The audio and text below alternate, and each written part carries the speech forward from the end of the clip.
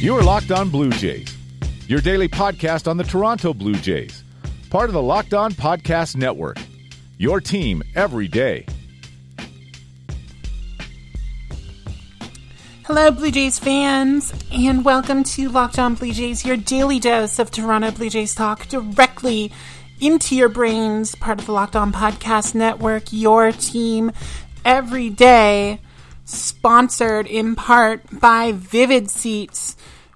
Any live event you want to be a part of, make sure you use Vivid Seats to make it happen and make that memory yours. Let the Vivid Seats app help you get to your favorite live event. Enter promo code KICKOFF at checkout to receive a discount of up to $100. Thanks for that, Vivid Seats. I'm your host, AJ Andrews of JaysFromTheCouch.com, coming to you just as Game 2 between the Blue Jays and Orioles is about to begin. Clay Buchholz on the mound against Dylan Bundy. So, could the series be clinched? I think there's a strong possibility, but that will remain to be seen. That starts in about 5 minutes from recording time here in Nova Scotia. Anyway, hope y'all are doing good. Been busy today with the first day back at the day job and trying to get ducks in a row in other places, potentially getting a new laptop. So we'll see how that goes. But making the time right now to discuss a couple things that have happened with the Blue Jays since we last talked. And obviously, we're going to talk about the latest addition to the Blue Jays Wheel of Pitchers in the second half, but we have to talk about Cavan Biggio. There's no way we can do anything but talk about Cavan Biggio and the night he had last night. A night so powerful, I called him Craig and felt great shame for it. But that's what happens when you do things that no Blue Jays batter has done in 18 years. 18 years. And after 18 years, you find out he can steal bases too.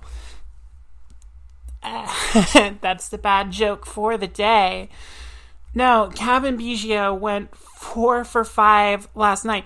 Actually, made an out in the first inning and then proceeded to go, went home run, single, double, and then the triple off Michael Givens in the ninth inning for the cycle. The hardest way to do it. It was legit. Didn't just pull up at first base like the previous two people to hit for the cycle for the Blue Jays did. Jeff Fry and some jackass who we will not talk about on this podcast because he is not a good person. He is very misogynist. So, probably wrote that column in the Albany Herald. Why'd I say Howard? I don't know. Maybe that's the pseudonym. Anyway, Biggio, first Blue Jay to hit for the cycle since Jeff Fry in 2001. First player to hit for the cycle and record 2 stolen bases in the same game since Charlie Moore in 1980, which is insane, and becomes just the second father-son duo with Craig to hit for the cycle.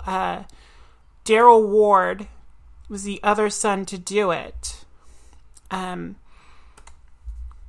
With, I believe his dad's name is Gary. I'm just going to double check right quick. Just want to make sure I get my facts straight. So, I don't have any more Craig moments. Yeah, I was Gary Ward. I was right. I shouldn't doubt myself. Anyway, the fact that I have to do all that research and find out about things like Charlie Moore, who, fun fact, actually did for the Blue Jays at one point. He hit that cycle with Milwaukee, but he did play one season for Toronto. So there's a connection there. But, yeah, Cavan managing to do all that, it was a great display of hitting, even if it came against Baltimore, which, I mean, we've made enough jokes about Baltimore on this podcast to really hammer home how bad that team is. And granted, there was a bit of luck. Luck you didn't want to see. Mason Williams was having a really good game last night, and if he didn't, go full Rodney McRae on that outfield wall, it's very possible Biggio wouldn't have had a shot at the triple. But, the way Biggio was chugging around the bases, he was thinking triple the entire way. And I think that's actually very emblematic of just how valuable Biggio has become in a short order to this Blue Jays team. Again, he wouldn't have been your first pick to hit for the cycle. You would have said, Bo Bichette, he's going to hit for the cycle someday. Even Vladdy right now, you say, Vladdy's got some wheels. He could hit a triple if he really wanted to. But no, watching Biggio last night just offered a full range of what he brings to this team. It's not just the on-base percentage, which is nice. And it's not just the hitting. The hitting is starting to come around. The 4-for-5 night raised him up to 230 on the season, which is a nice little bump up from the around 204 he was a little earlier. But Biggio being able to do that, it's immense what he's able to do for this team. It's a baseball intelligence that he's able to display on the regular. Again, those 2 stolen bases last night. He's now 13 for 13 on stolen bases in his major league career, which is freaking great. The analytics people love that if you can manage to steal bases without sacrificing outs, because that's what they hate. Just carelessly running into outs. Biggio has shown the ability to pick his spots, to study pitchers on the mound and know when to make that break and get that base. He offers that pure hustle, again, that we saw on that triple. He does not stop. He has that kind of mentality that you need when you're not that heralded prospect. You're not that naturally gifted player. You do have to work on it. And it makes a lot of sense. Being the son of a major leaguer, especially one who ground his way to a Hall of Fame career the way Craig did, getting those 3,000 hits, it makes sense for him to put that kind of ethic into his son and to have Cavan around and be able to utilize that and have another position on lockdown, because I think Cavan's pretty much locked it down. You could have made the argument that, they have infielders. Maybe Biggio be bumped to the outfield. Maybe Espinal will come in. Biggio plays that versatility type. I don't think that's in the cards for Cavan Biggio anymore. I think he's looking very strong at second base, like his father before him. And I think this season has, again, just asserted himself as a key part of that Blue Jays future. Just being a guy who, again, can grind out a base hit, even with guys like Bichette and Guerrero on this team. So, I think Biggio being able to do that just highlights, again, what he actually does bring to the club. So, I mean, there were other things to like from the Blue Jays offensively last night. Vlad Jr. went 2 for 4, even if they weren't extra base hits. Danny Jansen had a 2 for 4 night, which, given Reese McGuire's big push for more playing time in the month of September, he needs more days like that. So that was good to see. But yeah, that night belonged to Cavan Biggio, and it will belong to Cavan Biggio forever in Blue Jays lore. So, again, hat tip to Cavan for what he did. And we will talk about the newest Blue Jay and right after this break. But just a reminder, this episode is brought to you by Postmates. Whether you need a single hot dog at 12 noon in the day, whether you need a double-double at 7 a.m. and can't be bothered to go to Tim Hortons because you're boycotting them because they dropped Beyond Meat burgers, which why was Tim Hortons selling burgers anyway? Doesn't matter. Whether you need trying to think of food that has a triple in it. Whatever. Anytime you need those things, you don't have to leave your home. You don't have to run out of your home to get it. You can just Postmate it. There you go. That's how you do that. Postmates is your personal food delivery, grocery delivery, whatever kind of delivery service. 24 hours a day, 365 days a year, Postmates will bring you what you need within the hour from a variety of restaurants, grocery stores, convenience stores, retailers, wherever you find things that you want, Postmates will get it there to you. You don't even have to know where it is. Postmates will find it and bring it to your door. All you got to do is download the app for iPhone or Android. You can browse the local businesses and track your delivery in real time. And for a limited time, Postmates is giving our listeners $100 of free delivery credit for your first 7 days. So to start your free deliveries, all you got to do is download the app, use the code LOCKEDON, and get your hundo of free delivery credit for the first week whenever you download the Postmates app. So anything you need, anytime you need it, Postmate it. Download Postmates and save with that code LOCKEDON. You are Locked On Blue Jays, your daily Toronto Blue Jays podcast. Part of the Locked On Podcast Network, your team every day.